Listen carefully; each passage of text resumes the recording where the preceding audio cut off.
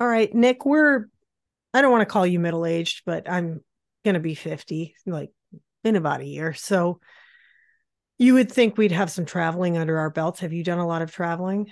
Yeah, I have. I didn't grow up in a household where travel was like a big deal. Like we only traveled by car to like the relatives' houses pretty much. But when I got to be an adult, my wife grew up in a house with travel, so we traveled a lot. So it's weird. I've been to four continents, but I haven't been east of the Mississippi. So it's kind of a strange I thing. always forget that you haven't been east of the Mississippi.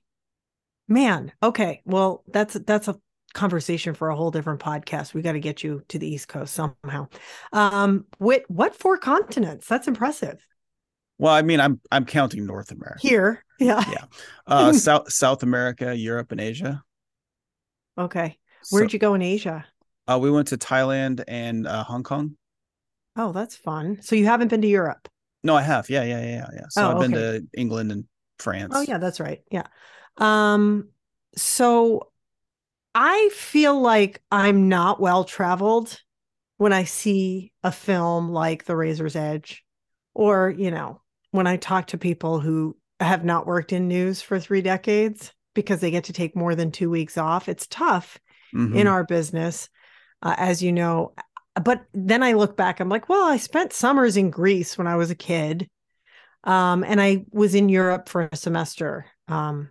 I was in Holland for a semester. So then I got to go everywhere there. But I Yeah. have not been to Asia. I have not been to Africa. Um, like I haven't been to Australia. There's so many places I want to go.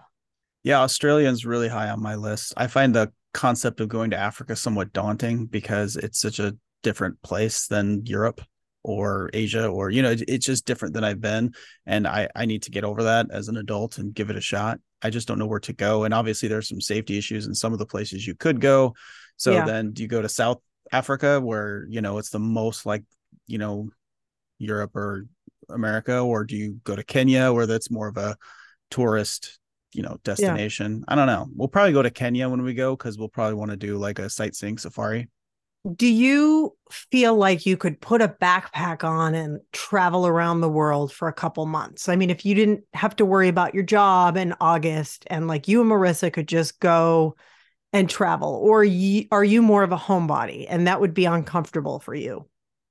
I would say generally speaking, I am more of a homebody, but I think I would be up for it. Yeah. I will say so. Before we had August, my son, 6 years ago, we went on a 3 week trip to England, Scotland, Ireland, and Iceland. And I was ready to go home at the end. And we were moving the whole time. So I don't know if a backpacking trip for a couple months would work for me, just because after a while, you just want to settle in and watch TV for a while. You know what I mean? And not have something to do every day and be moving. I don't know. Could you Yeah. do that? I don't know. I used to say, yeah, I could do that, but now I feel like I want to be that person, but I'm not that person. My best friend has 3 kids and just moved back to the States after living in Bulgaria for 20 years. Her husband's Bulgarian, and they spend their whole summer in a camper going around Europe, like through Greece, through Italy, and they have been everywhere around the world and with 3 kids. I mean, we're talking India.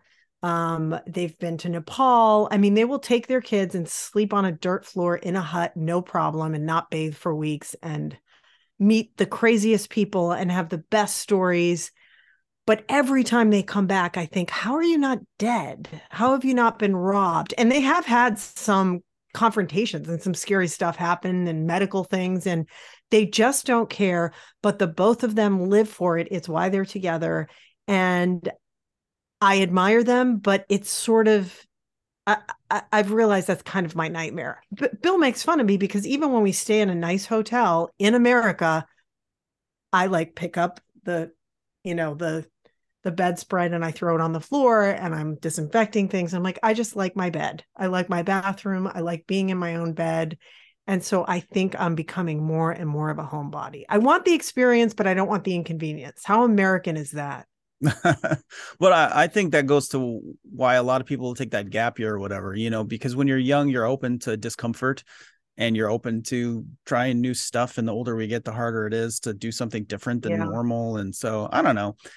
Yeah. It's kind of, we've had this conversation when I say we, me and my friends, or me and my wife, like what's better, to have kids young so that way they're out of the house when you're still young enough to go do stuff, or is it better to have kids later so you get all your venturing out of the way early? And I don't know. I obviously I chose later, so I think that's better. But now that like Yeah, I'm not going to be able I to agree. travel for a while, it's I'm Yeah, I thinking mean, hard to I consider. when I was in Europe and we were based in Holland and we were like sleeping on the Eurail and we were going everywhere, Prague right after Prague was not part of the USSR, and Germany and France and Belgium and of course Amsterdam a lot. And I did not care if I didn't have a shower. I didn't care if I was in a hostel and my sleeping bag was my pillow, but I didn't have any money, so I couldn't do a ton besides, free sightseeing and, not great food. And we were a little uncomfortable. And I always think, God, if I took that trip now with a little bit more money in my pocket and I could visit all those countries, but I don't know. I don't know if I could keep up. I mean, Yeah, you that's the can. thing. You have We the energy when you're 20, but not the money. not the money. Yeah, I was thinking back, my first time traveling abroad, Marissa was an exchange student in Reading, England, and I came out and visited her. And the place I was working at the phone company at the time, and rather than pay us our bonuses in cash, which is what we would want, they paid us in gift cards. So like I got $1,000 worth of gift cards one month, but like I can't pay my rent with that. But what Yeah. I could do is buy an airline ticket to England. So I did that and visited her. But we got there, we were staying at her dorm, sleeping head to toe in her bed, on her little twin bed, and just pinching pennies to buy Papa John's, have it delivered so we could go do stuff. As opposed to like now we could go do all kinds of fun stuff, but Yeah. But it's now we have impossible. kids tying us down, and our jobs, of course. But yeah, Yeah. it's nice to dream. I stayed in hostels in Peru, and so my friends were like, yeah, you got to stay in hostels. I was 30, so I was younger. Well, yeah, I was about 30. And so we stayed in the first hostel, and it's, group room. It was $15 a night. And my friends are like, isn't this great? And I'm like, I don't know, man. Like, that guy snored and I don't feel safe with my stuff. And so then we go to, oh, Pisco. No, Machu. No, Machu Picchu? we're on the way to Machu Picchu. You stop at Cuzco. And we stayed at a hostel that cost $40 a night, which was actually like a hotel. We had our own room, our Yeah. own bathroom and everything. And my friends poo-pooed us. They're like, you're wasting money. I'm like, it's $40 a night. And they were staying at a place that cost $12 a night. And they all slept in the same room. And I remember it was my friends who were a couple, and there was another guy who was our friend also. And they would just tell him to take a walk because they needed to have sex in their room. And I'm like, could have spent just a little bit more and had your own. Welcome to Film Swap, the podcast where we challenge each other to watch the movies that we've let slip through the cracks or purposely shoved into the cracks for whatever reasons. I'm Angelica Thornton. And I'm Nick Voll, and today we are watching The Razor's Edge. Doesn't it seem that it's about time to get back on your feet again? I'm not going back. I'm not going to be a stockbroker. I just want to think. I need to think. Think about what? I'll tell you when I start thinking. He wants to be by himself right now. It makes perfect sense to me. But you won't find the answers in a book. You'll have to go there. So you want me and everyone else to just go on and on, sitting here waiting for you to figure out the meaning of life?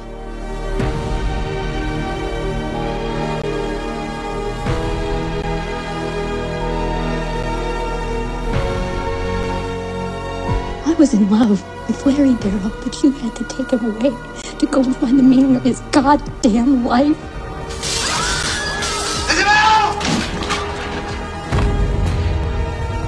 I got a second chance at life. I am not going to waste it. I've never stopped thinking about you. The path to salvation is narrow and as difficult to walk as a razor's edge. Okay. This is the 1984 screen adaptation of Somerset Maugham's novel starring Bill Murray.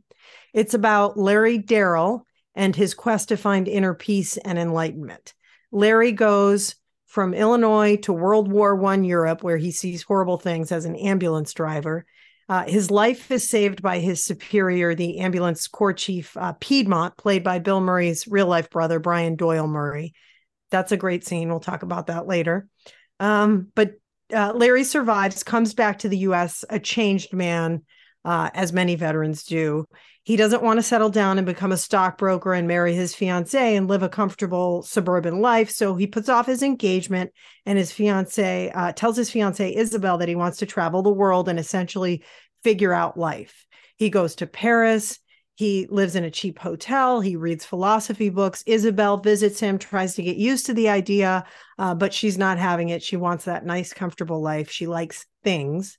Larry then works in a coal mine, saves the life of an older miner who has many books and tells Larry he doesn't know anything yet. Another great scene, and suggests that Larry travel to India. So he goes to India, joins a Buddhist monastery in the Himalayas, hikes to the top of a snow-covered mountain to meditate alone, nearly freezing to death, burns his book to survive. After this adventure, he ends up back in Paris, where he discovers things have changed. Isabel did not wait for him. She married Gray, the buddy who he served in the war with, and they have 2 children. Gray is bankrupt because of the Great Depression. They're living off of Isabel's uncle, Elliot. He's a huge snob, a social climber, also very generous, charming guy. Sophie, a childhood friend and Isabel's supposed best friend, has lost her husband and son in a drunk driving crash. She's now an alcoholic. She's an opium addict. She's a prostitute. Larry saves her and falls in love. They get engaged. Isabel, who still loves Larry, ruins it by telling Sophie she's a burden on Larry, and leaves her with a bottle of booze.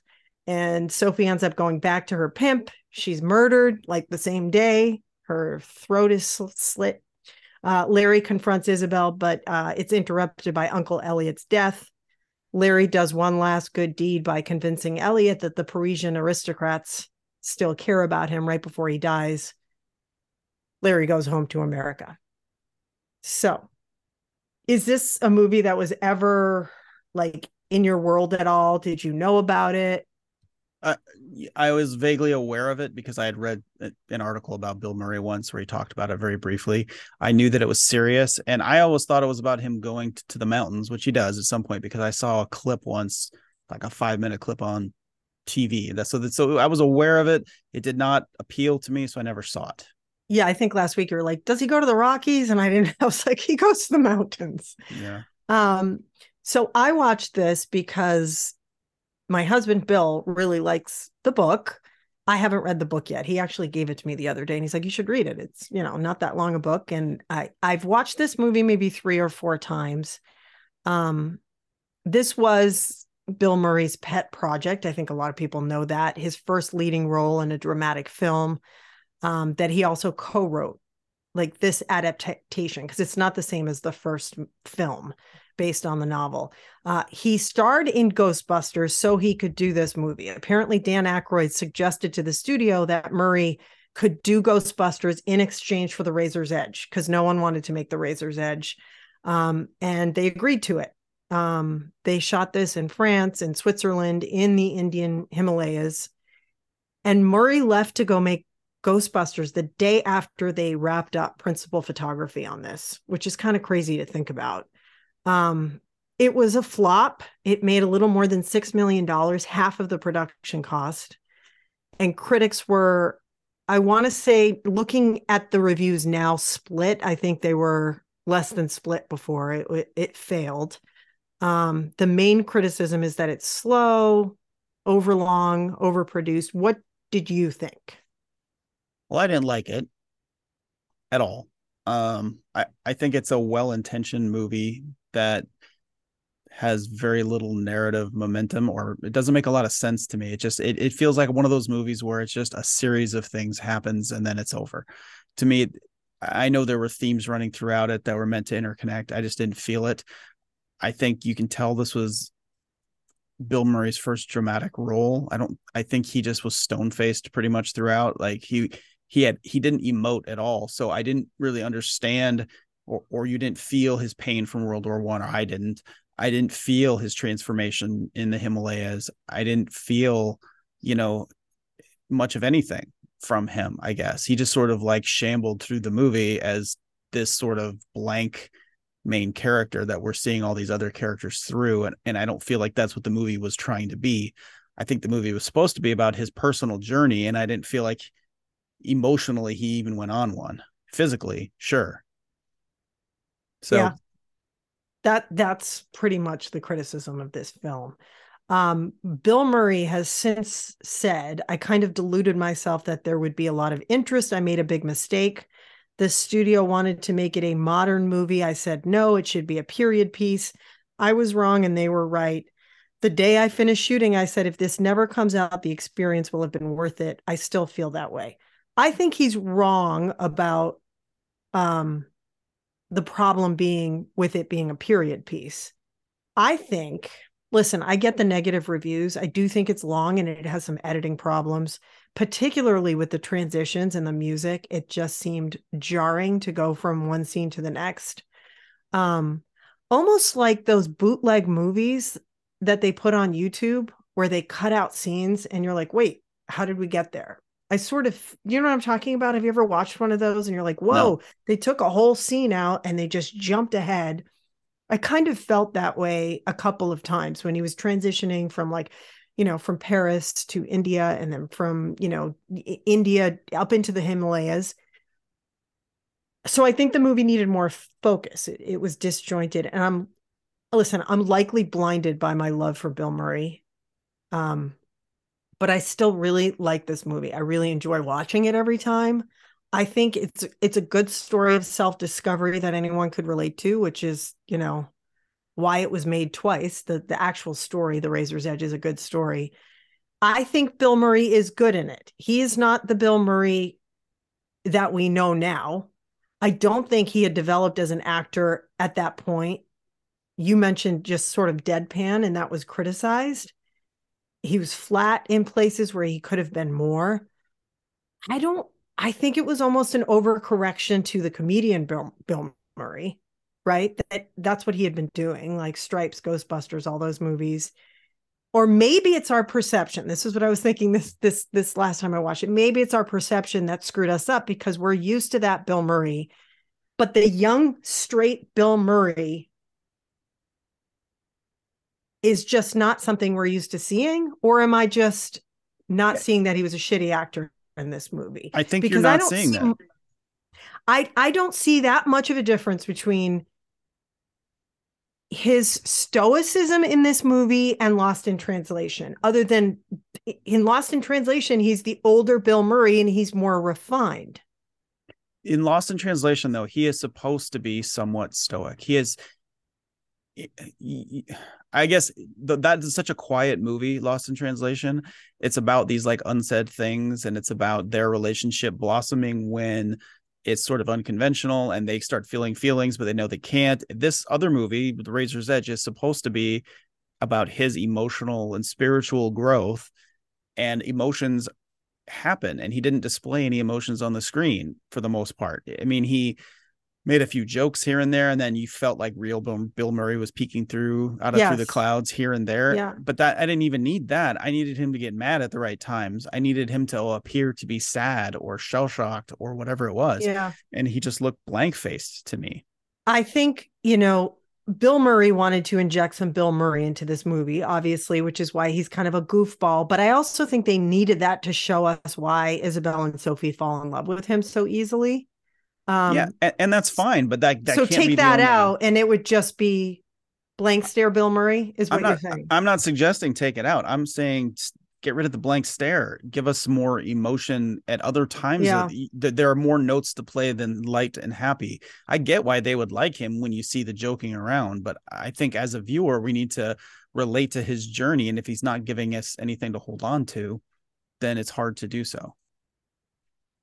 You know what I mean? Yeah. And then you see like the characters around him are all played so much more colorfully, like the uncle who they stay with, whose name is totally escaping me, but we all know him best as Elliot, Uncle Elliot. Yeah, Uncle Elliot but we all know him best from Indiana Jones. Right. And he is so flamboyant and fun. And then even his horrible former fiance, she really digs into the melodrama of it all. And I really hate that turn the movie takes later, where she gets the new girlfriend into alcoholism. I just felt like we went from this movie that's supposed to be about his spiritual quest into a petty melodrama where one, catty lady gets another lady hooked on, booze again. It just felt like a Well, different I movie think altogether. that's part of the story is, you know, he feels like, I mean, he says it in the end. Was it the book? Because I was reading part of the book, or was it in the movie where he says, I thought by leading a good life, I would be rewarded with. So I thought Sophie was my reward for leading a good life. That's in the movie, right? Yeah. But there is no reward. Everything's just random. And I think he figures that out in the end. I mean, sometimes you're shit out of luck no matter what you do. And so they needed that, people are bad, people are good. You're going to get fucked over. Someone you actually loved at one point can do the most horrible thing to you, which is take Sophie away. I guess it just felt like a different movie to me. I feel like something bad could have happened to him, but it didn't need to be that. I don't know. It was too soap opera for you, that plot line. Yeah. Absolutely. Like she said, there's a bottle of this, you're going to be drinking it anyway. And then she like turns and bites her knuckle like contrived. I get that. The whole thing felt just, very contrived. I loved the death scenes with Brian Doyle Murray. He's so good. The first one where the Harvard douches are blown up. And he, looks back and pretends he doesn't care. But of course, even if they're assholes, that's going to hit you hard. And I like the one where obviously Piedmont sacrifices himself to save wounded Larry, and Larry crawls over to his body and gives that speech. You know the story behind that speech? Mm-mm. No. So Bill Murray has talked about it quite a bit. Those were the exact words he spoke about John Belushi when he died a year earlier. It was the exact thing he said. So that was for this movie only. So he says he was a slob. Did you ever see him eat? Starving children could fill their bellies on the food that ended up on his beard and clothes. Dogs would gather to watch him eat. I never understood gluttony, but I hated it. I hated that about you. He enjoyed disgusting people, being disgusted, the thrill of offending people and making them uncomfortable. He was despicable. He will not be missed. Makes sense when you think about John Belushi, right? Yeah, but see, that's the thing too. Even when I was watching it, that made sense when I hear it now about John Belushi, but there was nothing in that movie that led us to believe Brian Doyle Murray's character was like that. He seemed like a no-nonsense guy. We didn't see him being... I took that as just Bill Murray's defense mechanism for coping with this trauma. He was going to make this... But it was clearly Bill Murray's defense mechanism. But was it his character's Larry Darrell, which we can admit is the funniest possible name for a main character? And this is not like Newhart. I'm Darrell. My brother Larry's my other brother. I'm Larry's my brother Darrell's my other brother Darrell. But yeah, anyway, so that's Bill Murray's defense mechanism. But why was that Larry's defense mechanism? You know what I mean? Like, I don't know. I just thought it was good. I love that scene. I also love the scene with Mackenzie, the coal miner. He was great. He tells Larry he never lends books to coal miners because they have dirty hands. He asks Larry if he's read the Upanishads, the philosophical religious texts of Hinduism. Larry says, no. He says, you don't know so much. You really don't know anything, do you? Then he tells him that he has to go live in India. I actually wanted a little more of that, because I thought that was really colorful. I think that this movie could have used a lot more of that color. You're right. Those characters like Uncle Elliot and Mackenzie. Mm-hmm. And less of the melodrama with the women. Yeah. I don't know. I think that because there are so many elements to this movie, they end up fast forwarding through lots of parts out of necessity. I mean, that's one of the inherent problems of adapting a book into a movie, is that a book can fit so much more into it. Yeah. And when they're trying to shoehorn so many things in, all of the elements feel rushed. So you don't get to know the coal miner at all. But in the end, he ends up being an extremely important figure in Larry's life. Right. I mean, the whole trip to India and up to the Himalayas where he's meditating and, he finally figures things out when he's on his deathbed, almost freezing to death, right? Or at least that's what you're supposed to think. If you'd taken that chunk out, you wouldn't be missing that much. I mean, obviously, you'd have to figure out how to connect the story. Like, nothing really happens to him that's necessary to his journey as far as the movie goes. Do you know what I'm trying to say? Like, Yeah, well, there's because not a lot of dialogue. It's just like they went there just to shoot there and show the mountains and show Larry walking around. exactly. And because they only spent 7 minutes of the movie on it or whatever, he literally walks on the door and the man says, "You're welcome here." And then fast forward to him teaching the children, however many months or years later, whatever it is, and the monk saying, "All right, Larry, it's time." Meaning you've completed your, go to the mountain and complete your journey. All of this work, we're just going to zip over that. Not even, a montage or something to show us that time has passed. Again, it's just rushed. And so I just didn't feel like, you don't know what he learned. You just know that he learned something and that he almost froze to death. Do you like Bill Murray we talked about Lost in Translations, in more serious roles? Have you watched a lot of, have you seen St. Vincent? I didn't like that movie, but I have seen it. Oh, I love that movie. Broken Flowers. I liked that movie. Yeah, he was great in it. And again, but he's good at playing morose. He's good at playing like the sad clown. He's good at playing like a guy who with a lot of regret, if he doesn't have to emote. But I think this movie called for him to. He had big ups and downs that weren't just sadness. You know what I mean? Did you not like St. Vincent because he was a dick in it? I didn't like St. Vincent because I didn't think it was a well-made, compelling movie. I just didn't know if you didn't like the character. What did you think of the rest of the acting in this film? To be clear, too, on St. Vincent, I saw it on an airplane, so I might need to see it another time. But the acting overall, it's such a product. I don't know. It's like this era that stretches there, that sort of spans like this more theatric, stagey, old-timey acting. And even with the directing of it, I mean, the music cues you talked about, the staging of it felt very old-timey and fake at times to me, especially because it was a period piece. They fall into this trap of acting like actors did, and that acting was not great. Yeah, I agree. And I think that's because it's transitioning from one period of film to another. I mean, it's the early 80s. So, the naturalism of some of the 70s cinema was only sort of like, I don't know, not entirely saturated. You see what I'm saying? So, I don't know. The lady who played, I'm on a laptop, so I don't have my second screen with all the names in front of me here, but his fiance who he dumps. Catherine Hicks. Yes, Catherine Hicks. So she's the mom from Seventh Heaven. And I can't get that out of my head when I'm watching. I'm like, God, I hate that lady. I hated that show. I never watched that show, but I do watch this. There's a guy on TikTok that makes fun of the show and breaks it down every episode. And it's the best TikTok ever. It is hilarious. I never got into that show, but just by watching this guy's TikTok, I'm like, wow, this show seems painful. This family seemed painful. Yeah, awful. I mean, it's like an after school special, right? Yeah, basically. Effectively. It's a Christian oriented after school special. Yeah. So I just always hated her, and she's got such like a Karen face and like smarmy, very smarmy. And so it's stupid, but I couldn't get past that a little bit with her. I get it.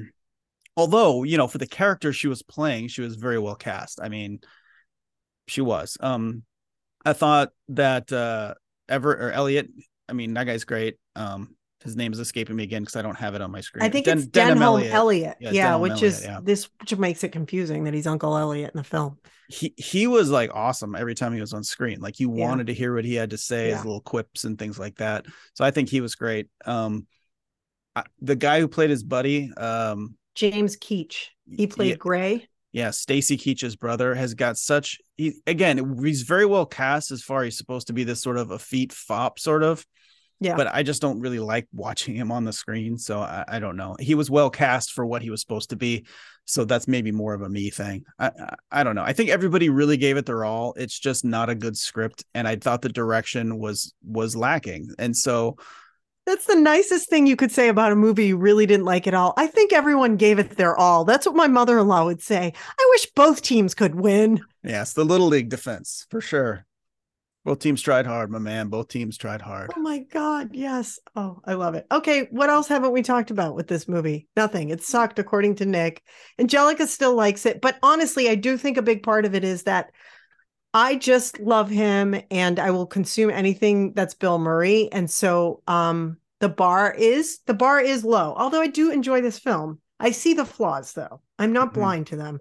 But it's like, I love Ricky Gervais and I've gone back to try and watch every Ricky Gervais thing I can. And there've been a couple of things where I'm like, I don't love this, but I'm going to keep watching it because I love Ricky Gervais. So I've cooled on him in recent years too, and I think the big reason for that is his stand-up specials.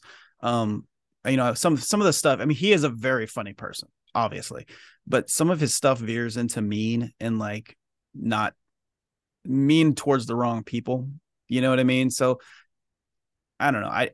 It's hard sometimes with me with him because I don't always think that he's trying to expose like the truth of life rather than get a cheap laugh at someone else's expense. I totally disagree. And I've listened to him talk about this in depth in podcasts. Mm-hmm. I should send you a couple. And when he explains it, you're like, I mean, he's basically doing it because he's saying comedians should be able to say whatever they want. I'm not doing it at the expense of this specific person. Mm-hmm. I'm not going to get into the Ricky Gervais defense because it's a pretty contentious issue right now.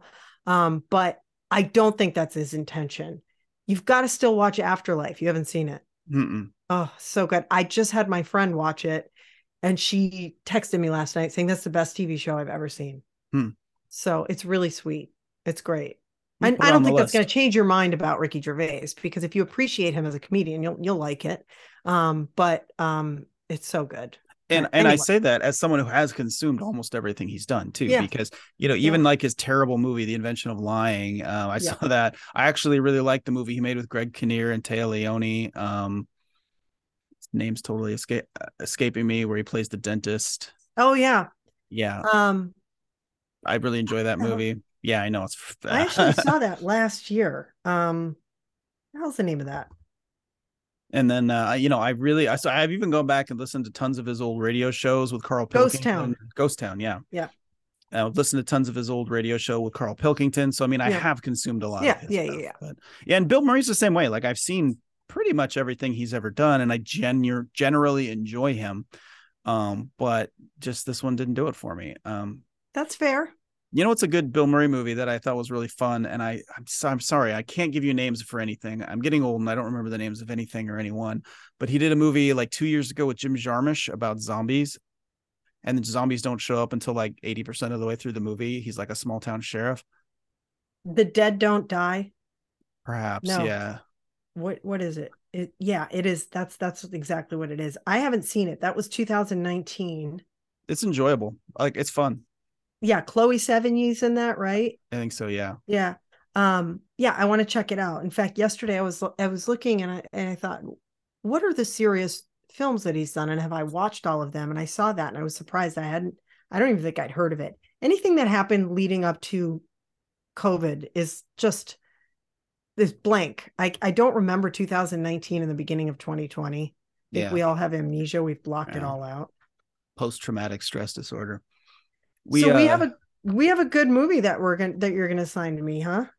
Yeah, I do. It's Cocaine Bear. I'm really excited for you to see this. It's not a good movie. It's a gloriously fun bad movie.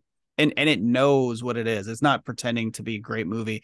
It's like it's a little scary at times. Not crazy. It's not a horror movie, but it's a little scary at times. It's got a great sense of humor. Isaiah Whitlock, who you might remember from The Wire as Clay Higgins, where he says shit. He's hilarious and awesome in this movie. He's got this like great gravitas too. He's got a great dramatic scene. And just it's a very fun movie that I think you'll enjoy. As long as you don't go into it expecting art. Confession, I've never watched The Wire. I actually watched like maybe 2 or 3 episodes many, many years ago. And I just didn't stick with it because of my schedule and I just couldn't get into it. So I think I miss a lot of Wire references in life, but someday. Well, when you watch The Wire, I'll watch Afterlife. Okay. No. I've heard Elizabeth Banks talk about this on a couple different podcasts, and I'm excited. And I have this irrational fear of bears, so this should be good. Yeah, and it's fascinating too. And we can talk more about this next week. But the bear is CGI. It's like all CGI, and most of the time you don't notice that, which is a testament to CGI. So yeah, I don't know. It's pretty cool. Anyway, it's a good like Friday night, have a glass of wine or a stiff drink kind of movie. Sweet. I'm excited. Yeah. So we're missing some weeks here, and it kind of stinks. I feel bad. A lot of it's schedule related, but I think now that we're here in summer, I have more time. Hopefully you do too. We can crank this. I'm on vacation next week. We'll talk about that off the podcast. You know what though? Podcasts, you can edit this out, by the way, but podcasts don't go every week all year. So we're doing pretty good. Our track record is good. Usually they have a season, don't they? I mean, I don't know. The big one seems to go all every week, but the thing is for me, it's like the good ones that I really like. It's like an old reliable friend. Monday morning, I pop it on my way to work. You know what I mean, Yeah. or whatever. So hopefully people are enjoying this every week. Our numbers are slightly growing every week, just a little bit. So we lost a listener because of what movie was it? You texted me. Oh yeah, Love Actually. We lost two listeners. We lost your friend Ish, who's a listener, because we didn't like Love Actually, and then my wife's friend listened and she turned it off because that's her favorite movie. And then she texted my wife later saying she was mad at us because we ruined the movie for her, because now she thinks about all the flaws. Because we were right. And she knows it, but she doesn't want it to be the truth. I'm sorry if we're opening your eyes to the flaws and the glory of the movies that we review. Yeah, that's how it is. What are you gonna do? That's what Love this Actually is about. sucks. Love Actually sucks. It sucks, actually. I was thinking we should do. It should be our sign off every week. Love Actually sucks.